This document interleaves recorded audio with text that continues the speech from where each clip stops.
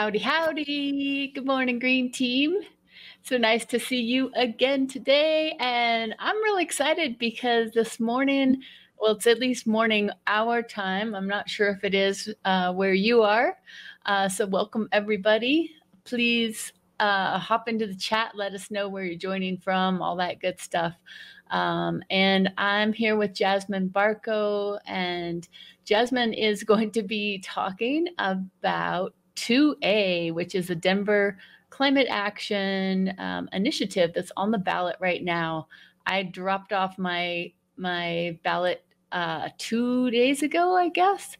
It was so exciting to get that done.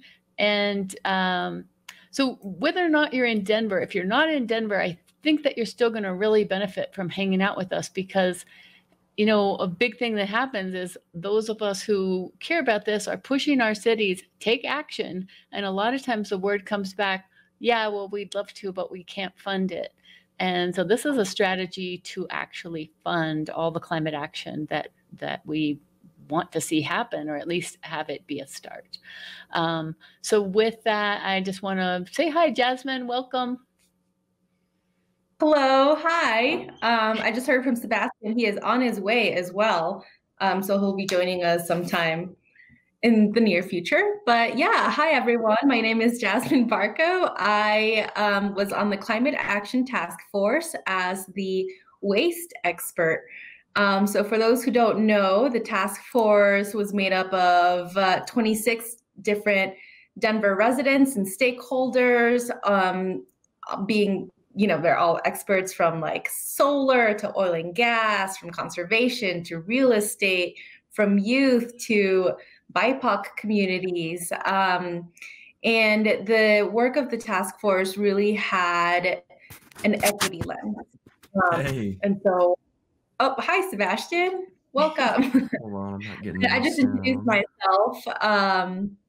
Yeah, if you want to introduce yourself too as a class member. Hi, Sebastian. Welcome. We're just getting started. So Jasmine was just talking about her role on the task force as the waste expert. And so welcome, and thanks so much for being part of this. But do you want to introduce yourself real quick before we get started? Yeah, of course. Well, first of all, thank you so much for having me. My name is Sebastian Andrews. I was also a member of the 2020 Denver Climate Action Task Force. I kind of bounced around, didn't really have one niche kind of like Jasmine did, but I was on there representing the Youth Sustainability Board, which is that's promoting a lot of the same environmental sustainability ideals and trying to make sustainability kind of an everyday norm in a very similar way to the task force. Awesome. All right, great. Well, that was a great intro.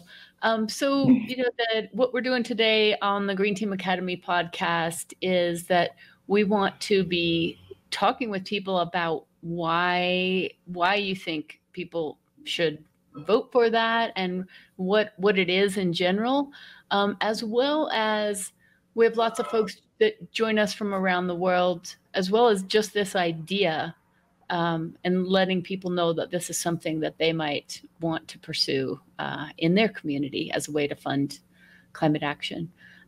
So do you want to do slides, or do you want to just do kind of a discussion? I was going to ask you about why, what was the impetus for this whole thing? I think let's go with more of the discussion. I'm kind of sick of the slides. Let's just have That sounds great. That sounds good. Yeah, and we just have like 30 minutes, so we'll do that. Yeah. So what would you say? What was the main reason that this whole climate action task force got started? Jasmine, follow up with my answer, please. But I think really the reason is that, the city was looking for a really concrete way to, establish, a very robust climate action plan. They knew this was a problem. There was outside pressure telling them that it was a massive problem, that there needed to be a solution. And one of those main groups was Resilient Denver, who basically teed up the whole task force process in exchange for dropping an energy tax back in 2019. The city council and the mayor both unanimously agreed to establish the Office of Climate Action, Sustainability, and Resiliency, which was then going to run the Denver Climate Action Task Force, which was, like, I guess if I had to really describe the impetus, it was basically let residents of Denver, let Denverites or a very representative group of Denverites decide how are we going to not only mitigate our own carbon footprint and mitigate our own greenhouse gas footprint, but also make sure that we're ready for some of the effects of the climate crisis. That was very well said. And then this goes for anyone listening wherever. The power of organized people can make a difference in the city level. So what they did was go around and collect signatures.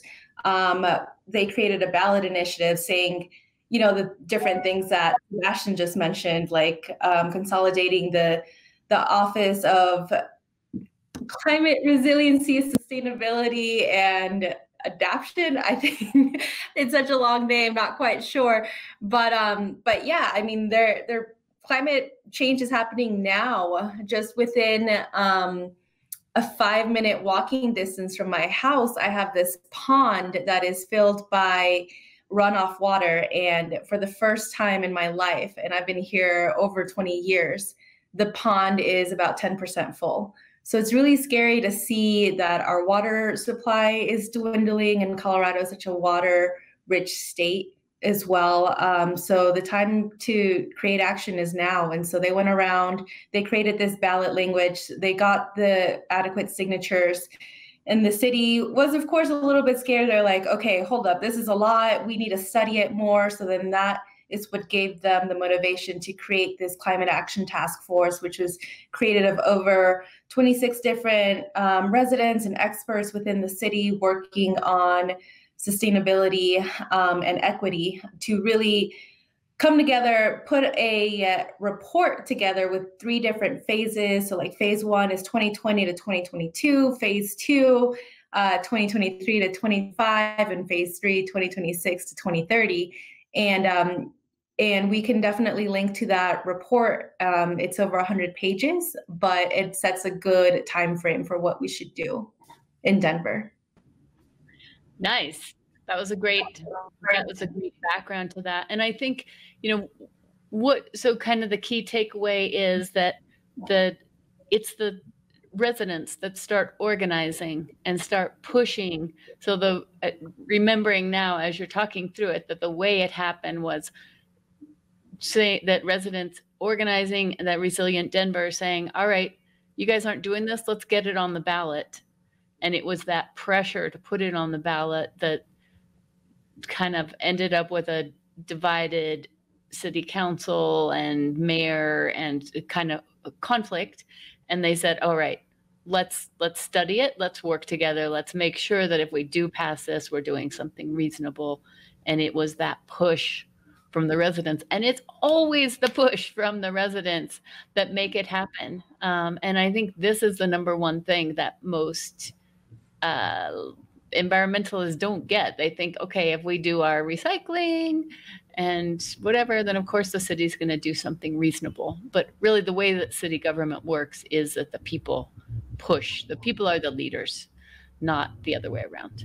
All right. So we've got the stakeholder group is going, and then this big report comes out. And so now the ballot is this initiative is on the ballot. And so, Sebastian, do you want to start by telling us what exactly are people voting for, and how did that, what kind of money would that generate? What kind of impact would that have to individual voters as a starting point? Yeah, absolutely. I could drown your audience in the details of this thing, but really what it is just... We only have 30 minutes. Exactly. We'll just be gasping for air. We won't completely.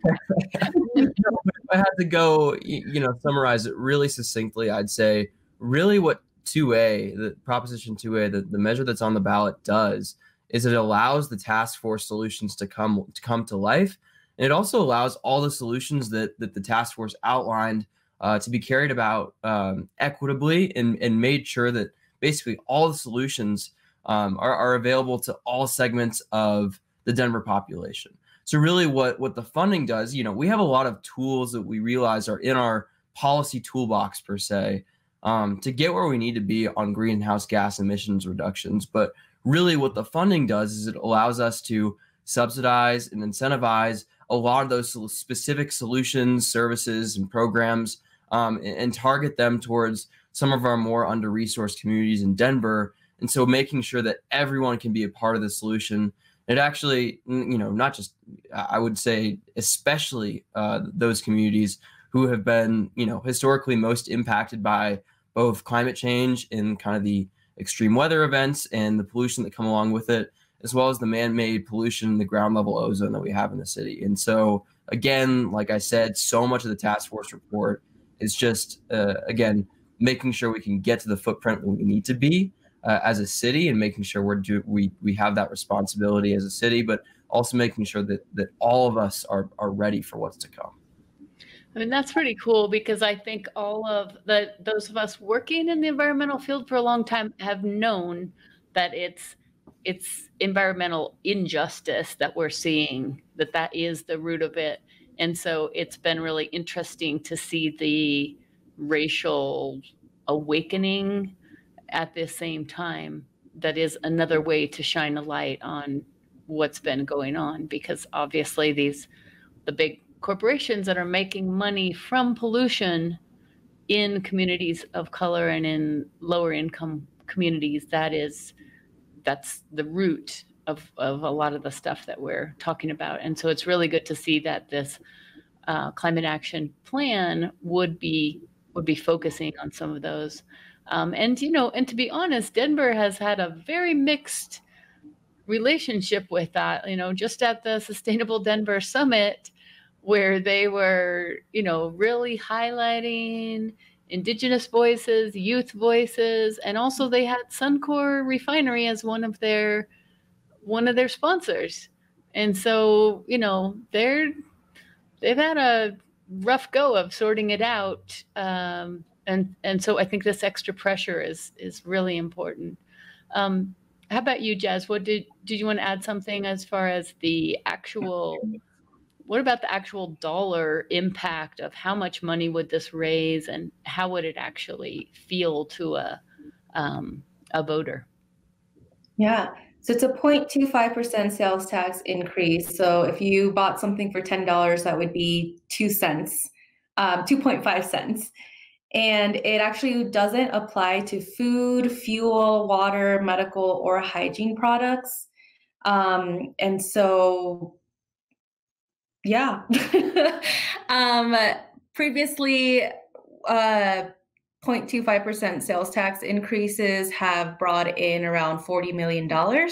Of course, that number is always fluctuating because we don't, given COVID, we don't know how many people are coming to Denver to visit and spend money and just travel around, or so it might not be 40 million, but we're not sure. What is really cool about this, though, is that 50% will go to those underserved communities that are most affected by climate change. So in a perfect world, or in a world where we were last year, that would be $20 million. Wow, that's really huge. And so what does that look like as far as the actual Office of Climate Action, Sustainability, and Resilience? Just rolls right off the tongue. But yeah, what does that look like as far as the office itself, as far as number of people they would be including there? So I think their current staff number is up to 9 now. And so that actually, 2A won't fund that office. That office is already being funded through the Mayor's General Fund. That was an agreement that came out of 2019 when the office was actually established. But, I think one really important thing to note about the office is just as it began with a resident-led, resident public input process, it's going to continue to remain that way.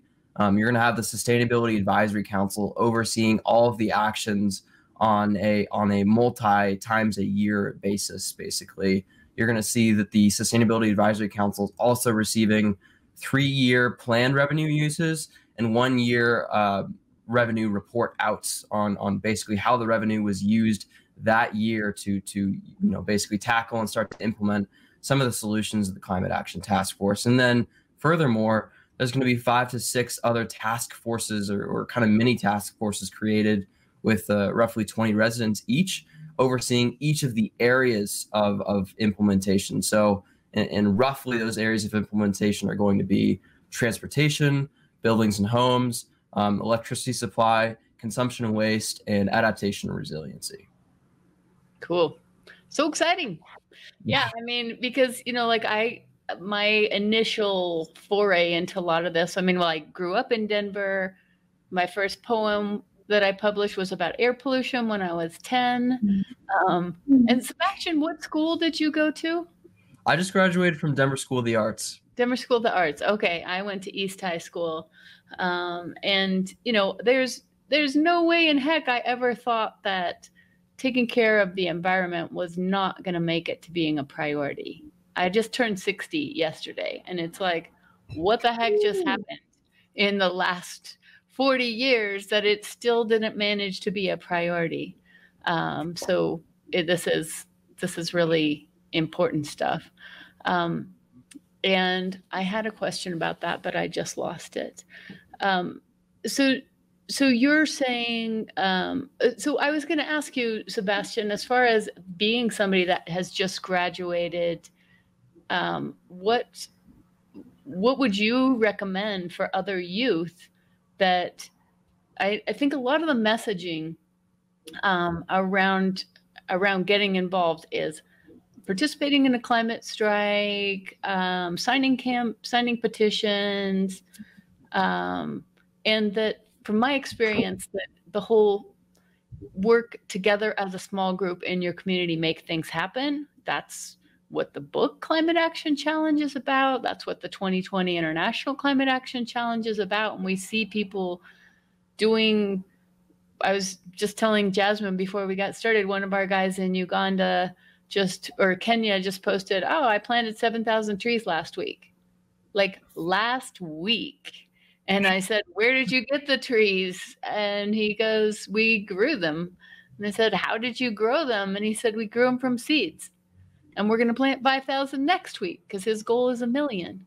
But, that is the thing, is that when people get involved, they're empowered to actually make change. So what would be your message to the youth that are just kind of frustrated, and rightly so, because we've created a really tricky situation for people going forward? But what would be your suggestion to people, whether they're in Denver or anywhere in the world? Sure. I mean, as a youth, I think, or as someone who's my generation or even younger, or slightly older too, I think the biggest thing to remember is that I walked into the task force, which was, basically a room full of 25 other bigwigs in Denver sustainability, and also, various and also contentious areas of basically Denver's economy and Denver's various communities. I mean, you basically had oil and gas. You also had environmental conservation. You had real estate. You had small business, also youth and BIPOC representatives on the task force. So really what I'd say is, of course I was intimidated in that first meeting. I walked in with total sweaty palms, but I came out of it knowing that, I felt like a leader. I felt like, people listened, especially because they knew that I was going to be on this earth longer than anyone on the task force. That is to say, in another way, that I was the youngest one on the task force. And so what I'd say is really that don't ever limit yourself because of your age. It doesn't mean you can't go sit at a table and design policy for where you live and beyond. It doesn't mean you can't go talk to policymakers who who are making those decisions, and influence them, and tell them what you want, and tell them what you think is going to be effective, and fight hard. And also, before getting that table, fight hard to get to the table first. Fight hard to get to the table where you are able to make those decisions, where you are able to have the ear of the policymakers who are making the decisions. Because at this point, with the climate crisis on the horizon, you have the right to talk to anyone older than you. Like, this is an issue that directly affects you, and like an issue that they should listen to you about. Yeah, that's a really good point. It's maybe you have a right and maybe even a responsibility. I mean, I think that's what we're learning when you engage with city government, is that they have to get input to direct their policies. And if we don't step up and make that happen, then they don't know. Exactly. So that's pretty cool. Well, and also the fact that you were selected, because it was not everybody got on. I didn't get on. They didn't choose me. But it was also based on your previous efforts of being an organizer in your own school, and doing what you can where you are lays that reputation Exactly. forward. Okay, cool. Thank you for saying that. And Jasmine, I was thinking, did you want to share a little bit about what this looks like in some of the communities of color? We were talking earlier about what an organization like Groundwork is doing, or because that seems like a really good example of how to really engage and make the benefits happen where people that have been underserved are living. So 2 years ago, ballot 2A was passed. Funny enough, it had the same name, but that was also a 0.25% sales tax increase that went directly to Denver Parks and Rec. So they're getting around $40 million. They also have 5 buckets of where they should spend this money. And we have money for street trees. So in areas like Globeville, Elyria, Swansea, in the past, there have been racist redlining practices. And so if you look at a map of Denver, they call it the L, or the banana, which is an area which is like Globeville, Elyria, Swansea, then it goes down through Sunnyside, and then it curves back up to Westwood. And that area is significantly hotter than all of the other areas in Denver, because all of the other areas have had the money and the resources to be able to plant trees. So it's less dusty. There were previously a lot of winds over the past couple of days here in Denver, and I drove over to Globeville, Elyria, Swansea, and it was like a dust storm. There was dust everywhere. And it was really crazy to see that just further south, there was none of that dust because there's adequate vegetation cover. So the city has been an amazing leader when it comes to including equity within their policies. So later in the winter, we will be having a couple of workshops with the city forester and the community to together look at maps and identify areas where street trees should be planted. Interestingly enough, the community does have some concerns when it comes to street trees. For example, in Denver, if your sidewalk is cracked or damaged in some way, it's up to the person who lives adjacent to that sidewalk to replace it. That could be a $5,000 bill. And so people were nervous about tree roots, and in the future, those tree roots coming up and breaking the sidewalk. But there are mitigation strategies. For example, you can plant a pipe next to the tree that will go underneath its roots. And so when you water the tree, you actually water the pipe. And then the water goes directly under to the roots, and then the roots don't have any need to go up to the surface to try to gather water.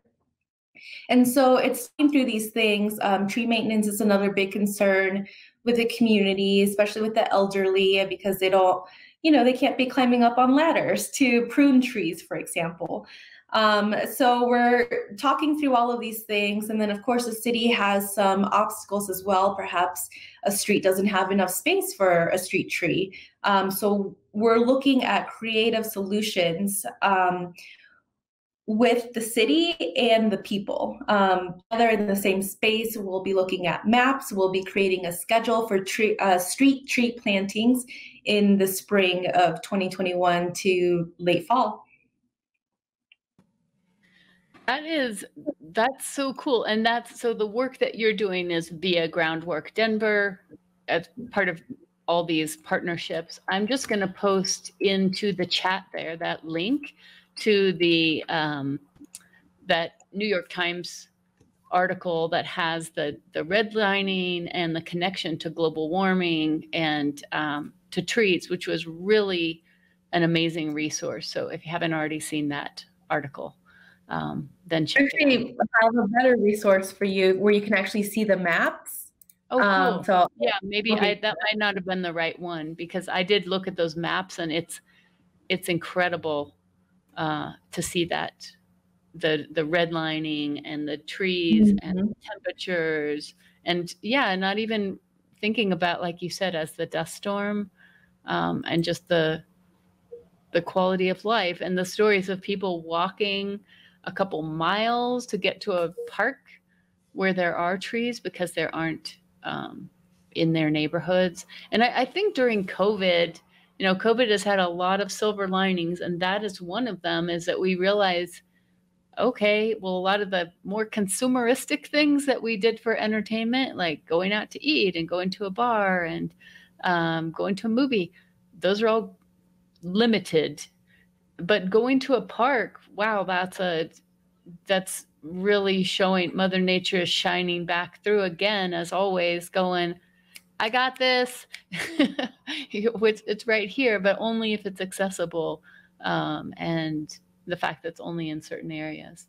Let's see. I think, Jasmine, did you put that in the chat? Yes.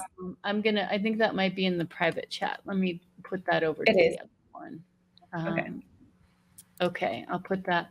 And so going forward, what are some ways that people can get involved? So beyond, if you're in Denver, then you're saying vote for 2A. I definitely did. I thought the wording was kind of confusing on that. It wasn't really clearly marked as, the wording starts with other than food and whatever and fuel, and it like later got into the topic, and it kind of confused itself with the next thing on the ballot. So definitely take your time, make sure that you read and look for that if you're in Denver. But what are some ways that people can get involved? And I know you have some town halls coming up. Jasmine, do you want to mention those times? Yeah, so in a couple of days on the 15th, there's one in the morning and one in the evening from 6 to 7:30. I'll be doing the one in the evening. Like I say, I'll be talking trash since that is one of my areas of expertise. And yeah, I definitely recommend to join in. We'll talk more about the plan. I also recommend looking into the 2020 report that the Climate Action Task Force came up with. It's just a very detailed plan of just roadmap of where Denver should be going in a perfect world for sustainability. Great. And I think we have in the initial notes, but is there anywhere, where would you suggest people go for the best information on all this, Sebastian? Sure. ClimateActionDenver.com is an awesome place both to get some info what you weigh and also how to kind of get involved in the final days here. We're making the final campaign push to get it over the line and ensure that Denver overwhelmingly votes yes on this thing. Awesome. All right. Okay, well, thank you both so much for joining us. And I'm really excited about this because, my personal experience has been starting a green team in Denver. Well, first growing up in Denver and then coming back, and my mom was in the same house for 50 years and people are still planting still have their big, huge lawns in, even though our population's growing. They've been urged to do different things. But then when we started a green team, the people got together, made a difference. And I know the Sustainable Neighborhood Program is awesome, but has been at capacity not adding more folks. And that's part of what the impetus for the Climate Action Challenge was, giving people structure to figure out how to get together and take action in 90 days. So I would definitely recommend that you head over to climateactionchallenge.net. You can get the book, the workbook, and if you look down the list of challengers, you're going to be blown away by what people are doing in the Philippines, in Denver, in Uganda, of just amazing stuff, something they see in their community and they're like, we can figure this out. We've got 2 young women in the Philippines are like, why don't we start 50 community gardens for families that were just recently displaced? And they're just doing it. And so this really is a good segue, and they're using that structure to do it. And so I think the Climate Action Challenge is something that every city can use as a way to mentor and mobilize teams. And so this is there's a lot of overlap here. So happy to be seeing all the great work that you guys did and all the exciting meetings that you endured with the stakeholders group. that says something right there to your commitment. So any other last little notes that we should sign off on as we're heading out here? I don't think so. I loved your last note of just doing it. That's truly the only thing you can do. And it starts, all the change that we're talking about, it starts right where you live. That's why, we did this right here in Denver. Yeah, exactly. And it feels better. It feels a lot better to do stuff than it does to just worry about it. How about you, Jazz? Any parting thoughts? Just keep in mind the power of organized people that came to be because a group of people put together some ballot language and got the appropriate amount of signatures, and just collaboration with the city, finding that middle road of, okay, maybe instead of putting a ballot, let's start to study this and convene a group of people, and let's have a report, and let's have the people vote on ballot 2A. Yeah, and I think that your efforts ripple, like Susan said in the comments, said, good luck Denver 2A. Susan is in Fountain, Colorado. As part of this challenge, she's starting something called Fountain Together. And, so this idea that you got going here is a model that others might be able to then pick up and go, oh, this is how Denver is funding it. Maybe we could try that as well. So thanks so much for your service, doing all the cool things that you're doing. And remember, everybody, the time for action is now, because there is no planet B. Have a beautiful day. And we have a Patreon account now. So if you want to support the podcast at $5 a month for this amazing content, which, where else are you going to hear about this 2A? I think it's pretty rare to get this kind of inside look. So patreon.com/Green Team Academy, you can become a member and get a shout out on the podcast. All right. Thanks, everybody. Have a great day. Thanks, Jasmine and Sebastian. Thank you, Joan. You bet. Thank Bye. you.